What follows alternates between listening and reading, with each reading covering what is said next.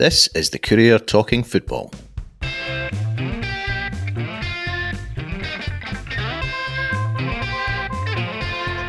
I'm Sean Hamilton, and joining me today are Jim Spence and Alan Temple. Well, guys, football is back for Dundee and Dundee United in the form of the newly christened Premier Sports Cup. Fancy. And both sides have started well against lower league opposition. In United's case, that's a 1-0 win away to Kelty Hearts and a 6-1 dispatching of Elgin City at Tannadice. I mean, there are some slightly juicier matters that we can get into around United, Jim, but let's start with the football, shall we? It's two games, 2 wins, so perfect start under Tam Courts, you could say, with a nice kind of confidence-boosting hounding into the bargain at the end there. United fans can be pleased with that, can't they? I think so, Sean. I mean, you talk about juicier matters, but ultimately in football, everything revolves around what happens on the pitch. The vast bulk of fans are always interested, really, in how the team's doing. And I think, we kick off against Kelty Hearts, who are making a big name for themselves, I think, a 1-0 win as you're blending your team together in the first proper competitive game of the season is fine over there. And then a 6-1 win against Elgin with 5 different goal scorers really cannot be complained about, I think. And Shankland on the mark with 2, I think, is a good thing, because we've talked, I've written a column about him, and we've talked regularly about him, would he go, might he go, how much might he attract? Now it looks as though he might not go at all. There's talk about a new deal at Tannadice, although much of his play was dropping a bit further back than he probably would have liked initially as a striker under Mickey Mellon. It's maybe added a dimension to his game. He's seen another element to his game. Opens up new vistas for him along with striking. Nicky Clark scored 2. Pollitt, who's a fine player, when Peter Pollitt's on his game, go from him, and goals from young Freeman and Mockery. So I think that lots of really good signs there. And I tell just to touch on this, because I think this is quite an important thing.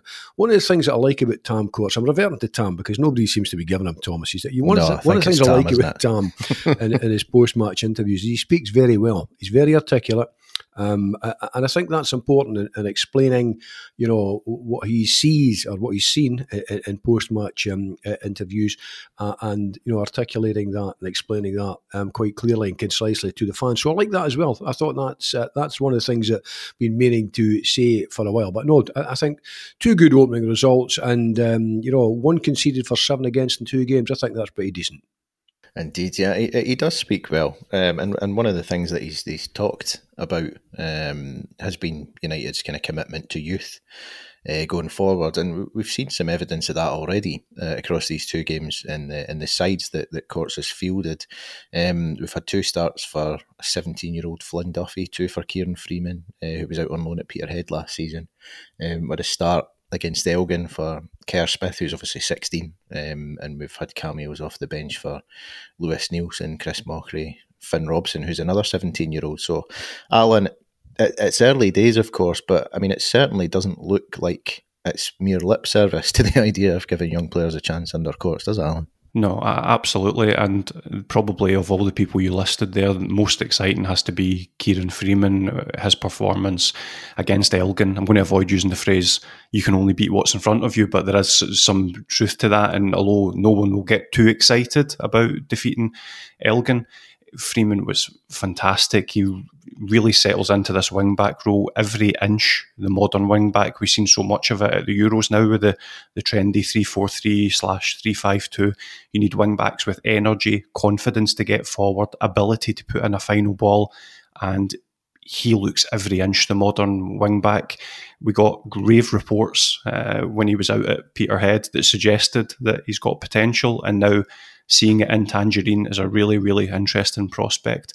Love watching Chris Mockery as well. He's just such a classy player. He glides across the pitch. He finds pockets of space. He's very technically gifted. It's quite an uncommon player in Scottish football, if you like. So he's another one that's really, really exciting. And we talk about guys like Kerr Smith. I think the cavalcade of clubs waiting to look at him kind of underlines his promise. But no, I mean Florent Haughey as well. Obviously not a young Scottish player, but he's come in, and you're now looking at that position and saying, has he just nudged himself in front of someone like Ian Harkes in the pecking order? So, these are all really exciting prospects. And as I say, there is an element of playing Elgin. So, of course, that's not necessarily going to be the team or the performances that you would expect in the Premiership. But then again, this is a Dundee United team that lost 1-0 at home to Peterhead last season. So there's no right to sniff at good wins and say, it was only sore. So it was a good win. It was good performances. And there's plenty of positives to take from these players that we mentioned. Aye, absolutely. I mean, sort of maybe at the other end of the youth kind of experience spectrum, if you like, or actually, do you know what? Maybe it's fairer to say somewhere in the middle. Maybe don't do him a disservice and say he's right at the far end. But we broke the news yesterday that Ryan Edwards, Jim, is set to sign an extended deal with United, despite interest from down south in the form of Wigan, and I think Fleetwood Town and Tranmere was the other one, wasn't it? Mickey Mellon's Tranmere Rovers. United fans, when that story broke, seemed pretty pleased with that, and that's kind of understandable after what Ryan brought to the back line at United last season, and his impact was pretty clear. So he had another year to go anyway. So you would imagine that with an extension, we're looking at least kind of 2023. You would have thought. So, I mean, does that look like good business for United? Yes, I think so. I mean, we've talked about this, and we've all written about it, myself included, in terms of kind of the way United are heading with, very much down the youth road. But I think we've all made the point, and United have made the point too, that you simply cannot embark on a policy where you've a first team comprising only of 17, 18, and 19-year-olds. So you do need experience. You need folk who have been through the mill. You need folk who have life experience, never mind just football experience on the pitch and the dressing room. And I think when you have a 27-year-old he was all right. I think it was a 2-year deal he did a couple of years back, wasn't it? So now hopefully about to do something similar. I mean, he's a physically imposing specimen, 6'4", 6'5", whatever he is. I mean, I think generally speaking, I think you need strong, experienced players, particularly I think around about the central defensive area. And I think from United's perspective, I think that to me looks like a good bit of business if they can get him tied up. And I think that it is actually tied up now. From what I saw, it was just about done. I don't know if it's actually done or not, Sean. I know you said in your piece yesterday it was very close. Yes, I mean that's how it stands, as I understand it. And I mean, there's every chance actually that while I'm speaking, something has happened. But the last I understood of it was that the agreement was close. So certainly, if it doesn't happen in the next 24 hours, 48 hours, I would suggest that something's gone quite badly wrong. Because there's always. I mean, there's many a slip, twixt, cup, and lip in football. That's the thing. But I mean, I think when you look now at a side that. Mark Reynolds is, I still think a fine central defender, maybe not as quick as he was at one time, who among us is, but I mean, still a very fine central defender. So you've got Reynolds, you've got Edwards, Charlie Mulgrew's come into the mix. I think, there's a real kind of solidity of experience there. Good, really solid professional people about the club in important positions. Because I mean, ultimately, I think as the Italians kind of proved during the championships. I mean, I think the central defensive pairing, I think, in football is a key. I mean, all of the great sides, I think, have had great centre. We get fed up talking about the new firm, but Miller, McLeish, Neri and Hegarty, all the great sides have had them, and I think it's important to have really good, strong people centrally and defensively generally. And I think at the moment United look as though they have that. Yeah, I mean, it looks. I mean, from the two games, Alan Tam Courts is kind of he looks like he's opting for that 3-5-2 system that you kind of mentioned earlier. And when you think about the back line there, and speaking about Edwards as we were there, if you look at his contribution to the team last season, which I kind of mentioned before, but I mean, in black and white, there were 13 clean sheets in his 32 appearances, and he scored 4 goals into the bargain as well. So quite clear that he could be a key player in that back three if it is going to be a back three. And then with the likes of kind of Reynolds, as you mentioned, Jim, there as well, but like Kerr Smith and Charlie Mulgrew as well, that looks potentially like, I mean, all going well, that could be a strong side of United's game this season, the defence, couldn't it?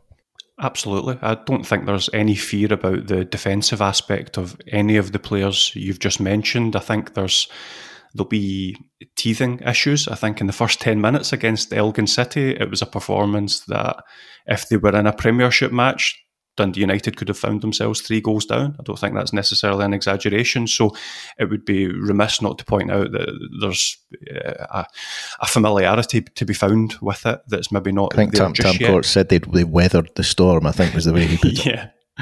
So, if you're weathering a storm against Elgin City, then obviously there's some issues there. But at the same time, they recovered from that, and that in itself was a good show of character. That's a test that needs to be passed by any team. So, well done for that. But yeah, looking at that back three, it'll need to get settled in terms of them getting used to the shape, and that will come with time. That will come with repetition. That will come with work on the training pitch and being tested in games.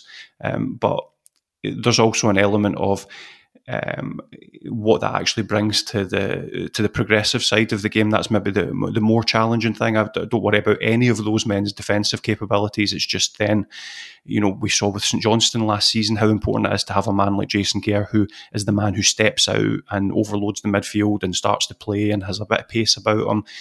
Who will be that? You would assume that's a role that would suit Charlie Mulgrew down to the ground. He's such a good passer of the ball, so technically gifted with that left foot. So comfy, isn't he? Yeah, absolutely. So with the personnel, you look at it and go, yeah, you can see how that'll work. And I've referred to it earlier, it is the formation du jour at the moment. So if Dundee United can find a way to make it work for them, you do look at the players on the pitch and think, yeah, there's something there. It could work with those guys. I suppose we're sort of staying at the same end of the park here, Jim, but there was one wee note of intrigue at Tannadice this week in the form of what's going on with goalkeeping coach Neil Alexander. I'm sure you'll have read the reports. There was a report in the Scottish Sun of a bust-up between Alexander and Tam Court. That was the words. That was how they put it anyway. Now that's a report that Tam Court's denied to us at Tannadice after the Elgin game. He told us there'd been no fallout as such and that things were amicable, but he did concede that since he came in, he'd wanted to have a look at the club structure and personnel, and that there would be something in the coming days on that topic. Alexander wasn't at Tannadice for the Elgin game, so I don't think we need Alan Turing to crack that code to be. It looks like he's away. No, this there's a lot of intriguing things that will go on here. I mean, when any new manager comes in any walk of life, it doesn't matter whether it's in journalism, whether it's Sean, I can remember working for the BBC, and I'll be very careful what I say here for names and all the rest of it. No, I don't. I remember someone new being appointed who within about the first week made it clear that several of the high-profile folks were I wasn't among them. I wasn't along there. Were no longer welcome. He lasted about 3 weeks. But no, I mean, any manager has to make his mind up, whether it's a goalkeeping coach, whether it's a strikers coach, whatever. Has to make his mind up what he wants, what value he's getting. And then there's, football's a personal game as well. Football, like every other walk of life, is an extremely interpersonal game. Some people get on, some people don't get on, some people challenge things. Managers don't like it challenged, goalkeeping coaches don't like it. We don't know what goes on. But bust up and football are two words that's synonymous. They are simply bedfellows. It's the nature of the game. There are egos, in play. There is being a manager in play. Tam Courts, is getting a chance of a lifetime here to manage Dundee United. There was nothing in his previous record to suggest that he would end up managing a club the size of Dundee United, and he's going to grab it with both hands, and that means he's got to get it right in terms of on the pitch, but he's also got to get it right in terms of man management. Now, he is the man in charge. Now, we don't know if, we know how football's played. People come out and deny things and they suggest there's less to it than meets the eye. Very often there's more to it than meets the eye. But he's the man in charge. He's the manager, and he has to do what he thinks is right in all aspects of running that team in conjunction with his sporting director and the other people who go to make it up. Because I think the United management structure these days is going to be a very cooperative one. It's going to be a very kind of... I hesitate to use the word Politburo. It's not going to be the old communist structure, but it's going to be, I think, a fairly cooperative one. So lots of chat and talk will be done and all the rest of it. You know, what did interest me was that Siegrist was there, you know, so because there's been a lot of talk about would he stay, would he go, entirely possibly he still might, because of course they've signed Trevor Carson. But no, I mean, as to the bus stop, well, time will tell, you know, whether who knows, you could speculate maybe he was asked to stay away for a couple of days, let things calm down. My suspicion would be not. My suspicion is that, you know, if the goalkeeping coach has missed the, you know, has not been at the game, then there is something to it, and whether we see him back or not, another thing entirely. Yeah, Alan, I suppose, I mean, we might be accused of applying a selective reading to the situation here, but I'll take that one on the chin if that's the case. I mean, is there an element of, as Jim kind of touched on there, a new manager coming into a club, well, or a head coach, if you want to call him that, and then especially one with the relative lack of experience that Tam Courts has got at that level, that actually it could, again, we don't exactly know what the circumstances are here, but on the surface, a guy like Tam Courts coming in, if he's made a decision that he wants to make a change to his staffing structure that's in place already, that's actually not the worst move in the world for him to make, because it does sort of imply a kind of, well, I'm a decision maker and I'll make a tough decision here, if indeed that's how it's gone. It's not necessarily a daft thing for a new manager to come in and make a change.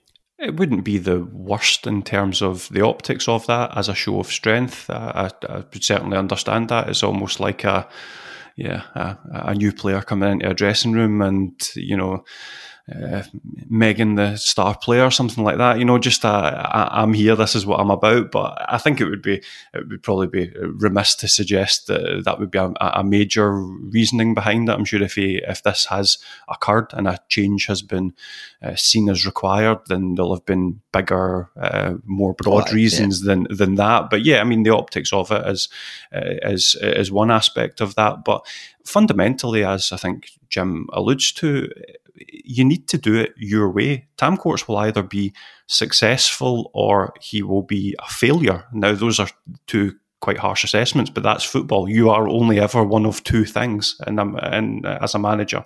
So he has to do it his way. He has to, you know, make his own decisions, big, small, medium, and live or die by those decisions. So,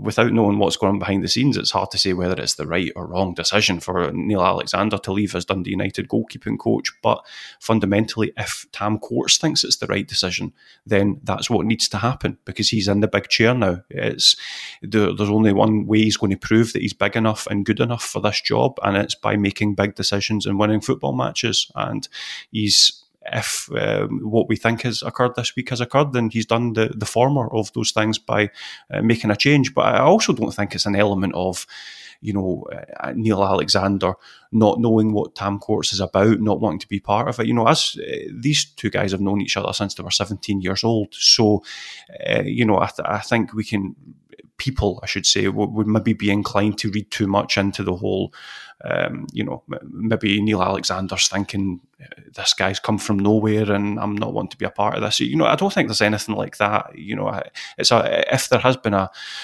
parting of the ways, I think it'll be a more grown up discussion than that, because these two men have known each other for a very long time. There's no sense of unknown quantities in this regard.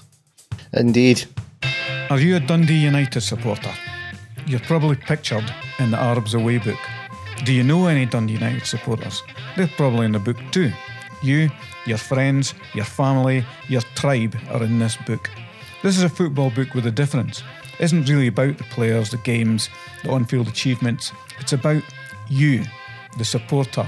It tells the story of the supporter's journey. It shows us in triumph, in despair, in song, in anger, and in pubs. It shows us laughing and celebrating, home and away, young and old, for better or worse. Have a leaf through the book. Every few pages you exclaim, "I ken that lad," or "I was there," or "I remember that." There's never been a United book like this. There never will be again. As one of our podcast listeners, you can get an exclusive 20% discount on Arabs Away at dcthompsonshop.co.uk using the code ARABS20 at checkout. That's ARABS20 at the checkout of dcthompsonshop.co.uk. Check the episode notes for details and terms. Right, well, let's move over the road. I think if you're only one of two things in football at any given time, then Dundee must be brilliant at the moment because everything seems to be going for them just now. Admittedly, it's pre-season and they're just the one competitive game in, but that was a thumping 4-0 win over Brora Rangers. That's goals from Paul McGowan, Alex Jakubiak, and a double from Paul McMullen. Jakubiak will leave aside just now, Jim, but what about Paul McMullen? I mean, he's a player that I believe you're a fan of, if I remember rightly. Absolutely, it's great to see him getting on the score sheet again. That's 2 in pre-season and 2 in the cup now, because when Dundee made a move for him, I think they did so hoping at the time to get a player who could help them win promotion, and obviously they got that, and they've now got one who you'd imagine will have a real point to prove at Premiership level. Oh, I mean, absolutely. It's been a good start to the season for Dundee. A couple of really good results against Leyton Orient, good win there, and a draw against West Ham. Now, pre-season friendlies, particularly against English sides, don't prove anything because people are simply trying to get up to fitness, kind of blending. A whole host of things are going on there. But I think there's always more at stake for the Scottish sides, particularly when you're playing someone like West Ham, who ended up in the top half of the English Premier League. But it's been a really good start. And as to McMullen, yes, I'm a big fan. I mean, at the time, I was it was pretty clear, I think, to most of us that he didn't have a future. You like a wee winger, don't you? I love a wee winger, and I like McMullen. I like wee wingers that are tricky with the ball, that got good close control, bit of pace, can get by men, and can get a good cross in. And he also scores, so he doesn't just assist; he scores as well. When he's got his game head on, he's a hard player to mark out a game, And I think, to be honest with you, Sean, looking at that Dundee side, they look a strong side this season. I think they look very decent. I mean, I'm glad to see Jakubiak back. He's a decent player. McGowan, same thing with McGowan. Paul McGowan, kind of, when he's at it, and he usually is, I have to say, as a fine player as well. He's not. He never strikes me as a natural forward. I know theoretically Dundee have been kind of that 3-4-3 system, but really it's variable, isn't it? Like most systems that most clubs are these days. But an intriguing bench as well. They've still got Cummings on the bench here. The guy Corey Panther will be an interesting one as well. There's Declan McDade's still about. I mean, I think that there's the bones of a strong squad about Dundee, but to McMullen himself, I like him. He's direct, he's quick, he's pacey, he's tricky with the ball. He's got good, the ball, when he's on the run, the ball is never far from his feet. It's very, very close to his feet. It's very, and he plays, when he plays with his head up and sees the pass or sees the move to go by a man, get a shot. I think he's a fine player indeed, and I think a couple of goals in that 4-0 win along with McGowan and Jakubiak. I think again it's against Brora Rangers, but I mean, I always think back to the great Hungarian sides when Hungary were a power. Not that I can remember, I have to say, but they were very fond of playing friendlies. Not that this was, but playing friendlies against amateur and lower league teams, and beating them 13 and 14-0 to build the confidence. So winning games and scoring goals builds the confidence. So I think with McMullen in the side, you have always, assuming you can keep him fit and free of injury or suspension or whatever, and he's not got much of a history of that. I mean, he's a fine player. He's tricky, he's fast, he's pacey, he delivers assists, and he scores as well. What more could you ask for? Yeah, I mean, Alan, do you subscribe to this notion, Alan, that he's a guy who has a point to prove in the Premiership? Now, it's easy to say that because he's never really had an extended run in the Premier League. He was effectively ignored by Mickey Mellon last season in lots of ways. I mean, as a motivating factor, I'm sure he would never go on about this himself. I wouldn't have thought, unless it starts going really well and he wants to have a pop, in which case he might. But I'm sure he would never say that, I want to prove Mickey Mellon wrong. But do you think it's fair to say that there'll be a bit of him looking at a season in the Premiership and thinking, right, I'm going to show them all? 100%. And I think that's what every player should be thinking, but especially a player like Paul McMullen, who will feel that there were times last season in that first half of the campaign where he'd been looking at that side and thinking, I'm not being kept out the side because there's so much dynamism on the pitch right now. So why am I sitting on the sidelines kicking my heels? I think, we can't suggest that when he did get the chance to play for Dundee United that he was turning in performances akin to what he's turning in now. So that would be, if you were a Dundee United fan that maybe didn't want to acknowledge Paul McMullen's grievances, that's obviously what they would say, and there would be an element of a point to that. But he's a winger that plays on confidence. He needed a run in the side, and I think that Dundee United team could have done with a Paul McMullen at times last season, just to liven things up, just to bring a little bit more excitement to the table. But it's not just proving a point in the Premiership either. I think Paul will want to prove a point to everyone who's said he doesn't have the consistency to play at a good level week in, week out. Because I remember watching Paul McMullen when he was at Dunfermline, and at times he was a thrilling player.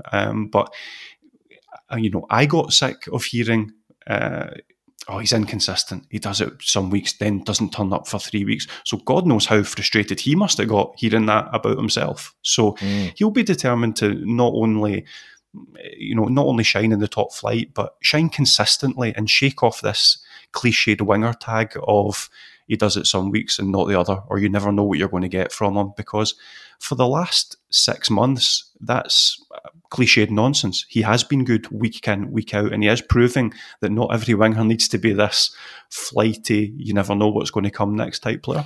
Yeah, it's that kind of mercurial to mince, isn't it? Approach that some wingers have got.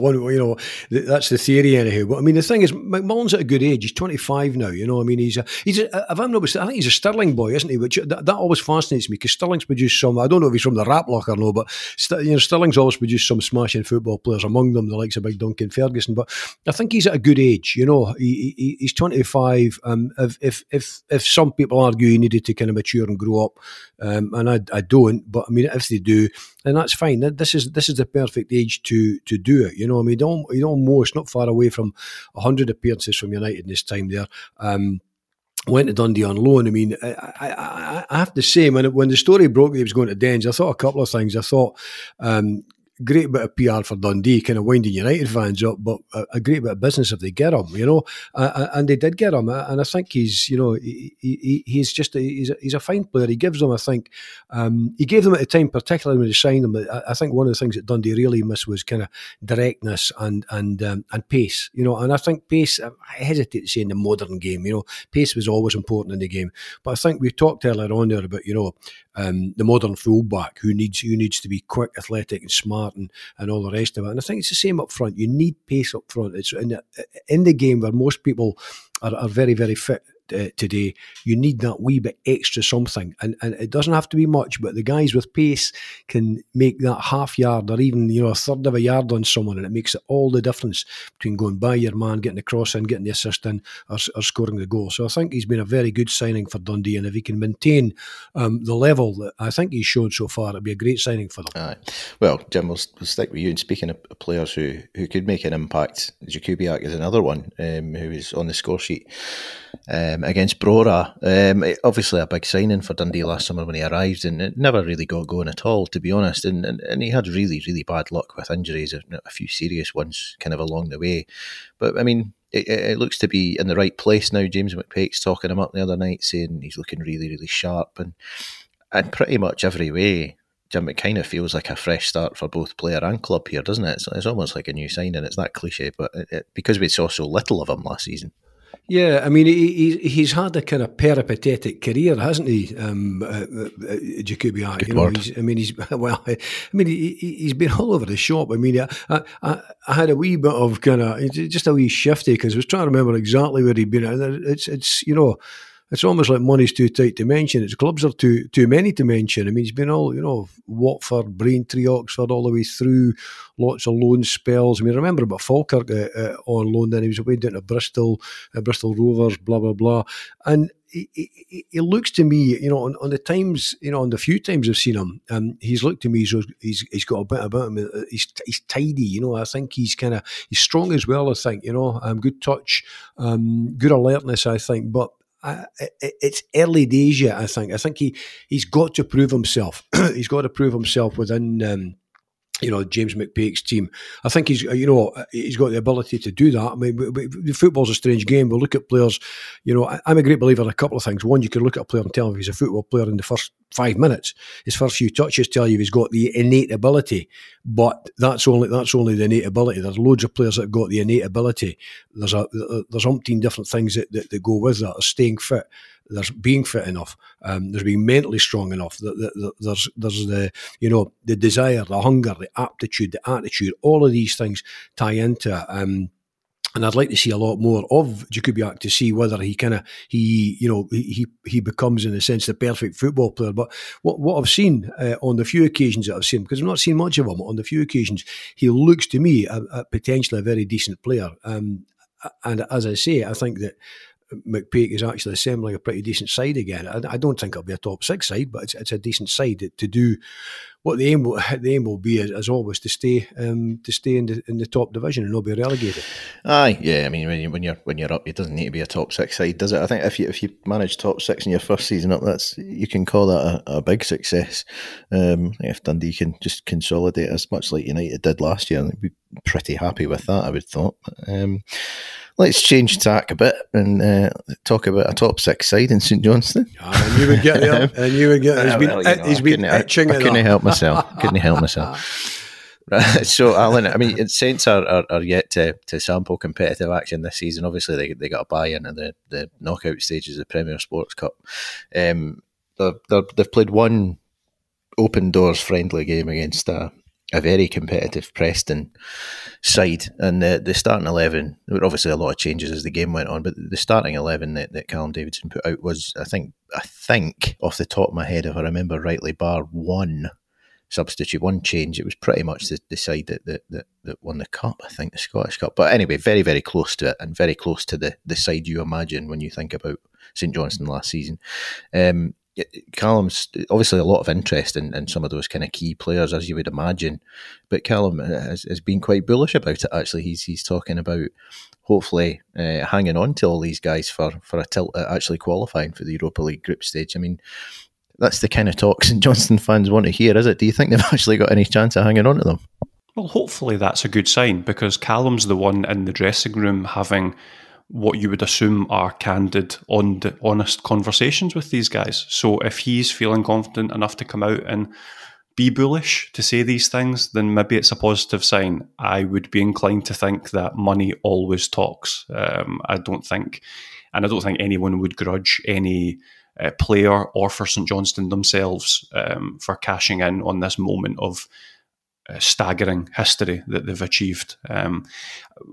It's a difficult situation, because obviously the St Johnstone fans would love a season with doors open to properly hail every one of these heroes and watch them week in, week out, because it's such a strange situation to have achieved the most successful season in a club's history and to have seen all these players illuminate the club's history and to have done it with no fans in the stadium. The fans haven't, aside from the handful that were allowed in that stadium, haven't really been allowed to hail these players. So it would be lovely if the entirety of the squad stayed for the whole campaign. I don't think that's going to happen, but at least they're starting the campaign with the same players. I wouldn't have expected anything other than the same side, roughly, because why would you change anything?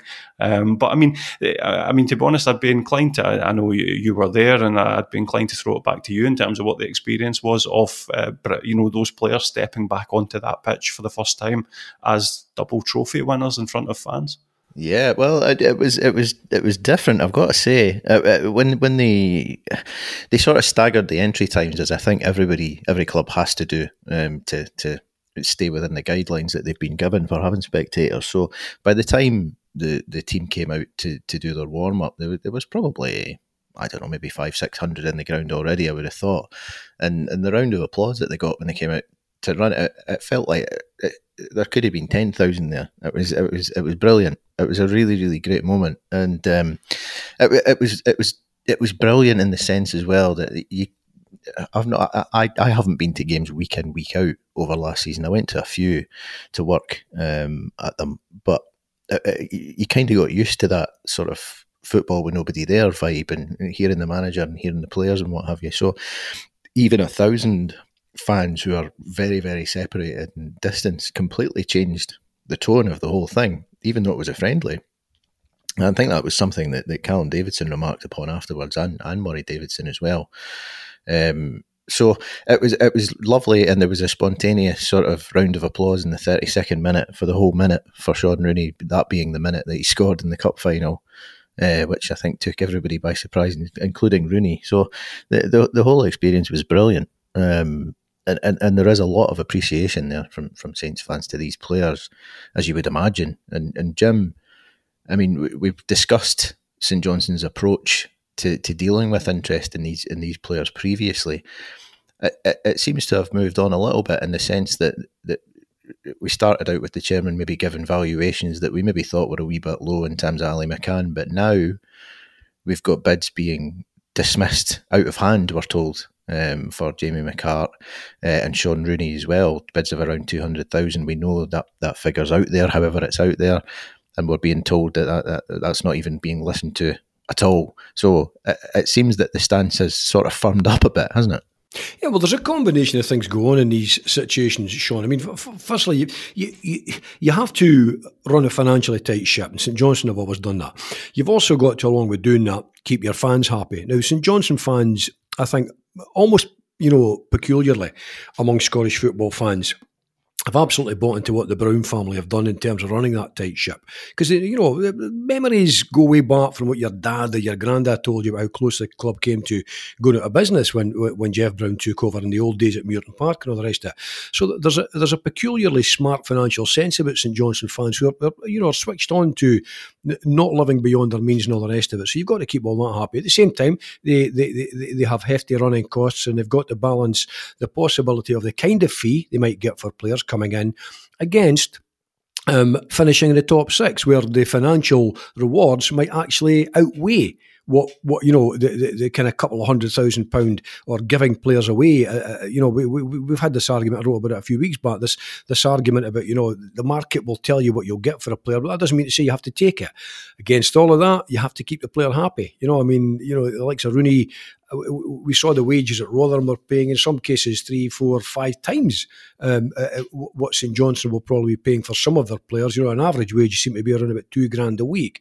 Now, that becomes difficult to keep guys happy. Sometimes there's ways of keeping them happy by saying, look, sit tight. If we get a really good offer, X, Y, Z, as a gentleman's agreement that you can go, or it's in the contract you can go, or whatever. But at the moment, Saints have maybe are maybe playing a wee bit more hardball, knowing that they're, knowing in the pipeline, because that's the way the game works. You hear whispers and all the rest. The agents will hint that XYZ club is interested, maybe not just now, but 3, 4, 5 games in, because that's also the way, the transfer window's open for a while.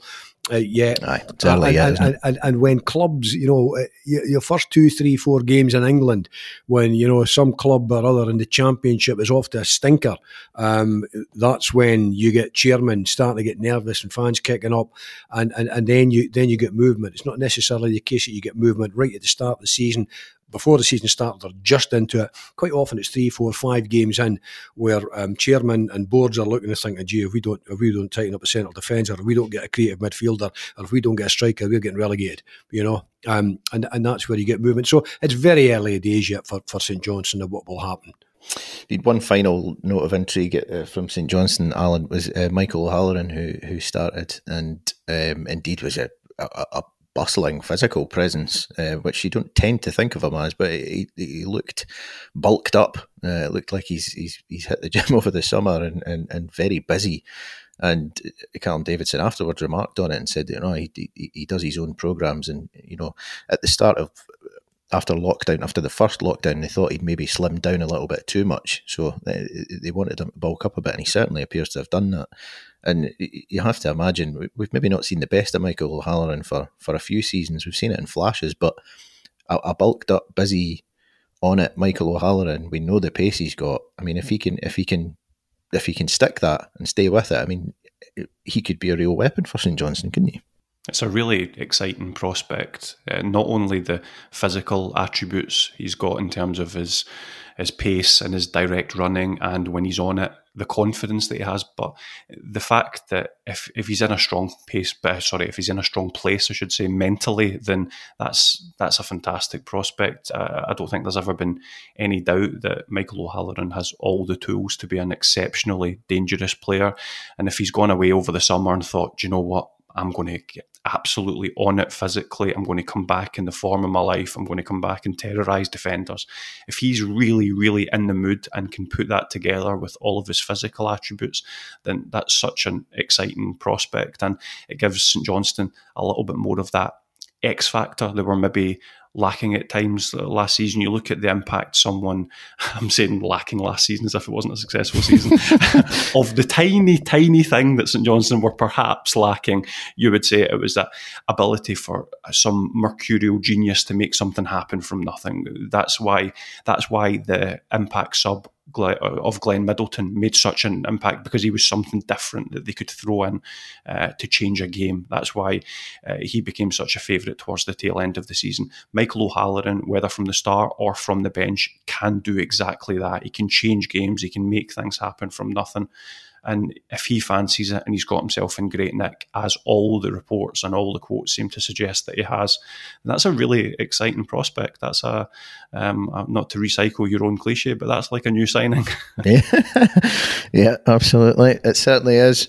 Right, I think we'll finish off with a bit on Dunfermline, which is unusual for us, but it shouldn't be really. I don't think, because they're very much a club on our patch, and indeed a big one too. So, I mean, Alan, you've been following them quite closely. I mean, a narrow loss away to St Mirren, then a 4-2 win away to Partick to start for Peter Grant, who's obviously new in the door there. You've been on that particular story from the very start, Alan, with the new manager. But I mean, what's the feeling around the club at the moment with the new manager in the door? What's the aim for the season, do you think, at Dunfermline? Is it playoffs? Is it better than that? The aim from Peter Grant's own mouth is to win the title and get back to the Premiership. Well, so there you go. You have to admire him putting what is ostensibly a target on his back. That's why managers tend not to set lofty targets, because if come December Dunfermline are sitting 6th in the league, then he's given ammunition to anyone that was a bit doubtful about the appointment. However, at the same time, I'm a huge fan of Stevie Crawford, but he was an understated character. He was quite a thoughtful manager and not bombastic in the slightest. So it's quite refreshing to have a manager like Peter Grant come out and say, do you know what, we want to win the title. Dunfermline's a huge club and should be in the Premiership. So that set the tone. He's an infectious personality, likes to play nice football, and there's already been an element of seeing that shine through. Really good win away to Partick Thistle, putting 4 past a team who I think a lot of people fancy to have a decent season in the Championship, having come straight up from League One. So that was a good start. Losing 1-0 away to St Mirren, that's probably about par for the course. I don't think there's any reason to be panicking about that. He's playing, again, we're going back to it, he's playing a sort of nice fluid 3-4-3, playing nice football. Young Ross Graham, who they've got on loan from Dundee United, has started really well. Paul Allen's a young midfielder they're given time to, and a signing they've made in Nikolai Todorov looks really, really decent. He looks like he's fitting into the structure really well, and he's a traditional number 9, but also has the technique to bring the ball down, bring others into the game, and I think that's a player they've maybe been lacking for a while. So that's all positive. That's all reasons to be cheerful. They need signings, as every time I tweet anything, the deluge of reply seems to tell me when, as if I'm Dunfermline's admin, announce this, announce that. I'm sure they will announce several signings in the coming weeks. I think Peter Grant's wish list stretches to 6. It will definitely hit 4, and I would expect 2 to be in maybe within the next week or so. So there'll be that's what's probably occupying fans' mind at the moment more than it should be, because it's a long old season ahead. So there's no reason to be panicking about a lack of signings just at this moment in time. But once there's a few more bodies through the door, with those lofty expectations, with the style of football starting to take shape, then it's been, and I think we can safely say that it's been an exciting few weeks to be a Dunfermline fan. Yeah, Jim, just finally, I mean, when you think about Dunfermline and we're talking about lofty expectations and we're talking about them as a big club who should be in the top flight, and we can say that year on year and it doesn't happen. But I mean, I'm sure you'll have some fond childhood memories of a time when Dunfermline were actually a very, very, very good club. Well, to be honest with you, Sean, not just childhood memories. I mean, they were, of course, great European campaigners at one stage, but, not that long ago, Dunfermline were a crowd in the Leishman days and all the rest of it who could attract very, very big crowds. I mean, to be honest, you're looking at that table all the way down from Arbroath at the top to Raith Rovers at the bottom, and it's alphabetical order at the moment. I can't see a bigger club. I mean, Kilmarnock fans would argue, and Kilmarnock are a decent-sized club, but Dunfermline are arguably the biggest club in that league, potentially. I mean, a really good... a Dunfermline athletic side in the top division, in the Premiership, having 3 or 4 seasons extended run and, getting a top 6 place, I think would be playing to 5, 6, 7,000 people. They are a big, big club. I mean, whether Peter Grant is being overly optimistic, whether he's trying to get fans back on side and regenerate the atmosphere about the place. It's a great ground. It's a terrific stadium. I mean, it was one of the most modern stadiums out. I mean, the original, the big stand was kind of miles ahead of its time in the game and all the rest of it. When we moved to an all-seated stadium, it's a wee... Sometimes I think it's a wee bit soulless the way they built it, but it's a big, impressive stadium. If they can get the players in, they can get the crowds. It's just good to... I take on board what Alan's saying about Stevie. Sometimes Stevie had that kind of hangdog look about him. You thought, is he cut out for this? Is he cut out for management? Lovely fella, but it's a hard kind of grind, Peter, I think, is a different type of character. He's much more ebullient. He's driven. He comes from a very good footballing background. I think if he can get the signings in and get Dunfermline motoring very quickly, it could be terrific stuff at East End Park. But that will... I was on my mod scooter run last night with the E92 club. We were across to the Newport Chippy, across the bridge, and there was a few Arbroath fans on the party, and they were saying that they thought this would be actually the hardest season that Arbroath had faced in the league, and I understand why they say that. You've not got a Hearts or a Dundee there, but you've got sides who will be utterly desperate and will all fancy their chances. Dunfermline, Inverness, Killie, Partick will all fancy their chances this season of getting up. So I think it will be a very, very tough league. But if Peter Grant can get the signings, and it's German investment there, isn't it? If they supply him with the prerequisite kind of backing to get the right kind of signings, it would be terrific to see Dunfermline getting back up to the top league. Because I'm enough of a sap to think that we need our big clubs in the top league, and Dunfermline are one of our big clubs. Absolutely. Well, exciting times at all of our clubs. Start of a brand new season, and I think we'll leave it there, guys. I don't think there's any more to cover. So thanks very much for joining me, guys, and thanks for listening. We'll catch you next week. Cheers.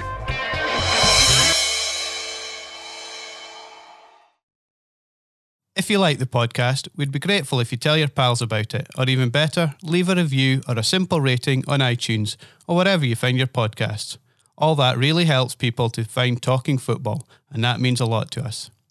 Don't forget to pick up your copy of The Courier Monday to Saturday, or go to thecourier.co.uk/subscribe to find out how to get our award-winning sport, business and local journalism across Tayside and Fife in the way that's right for you.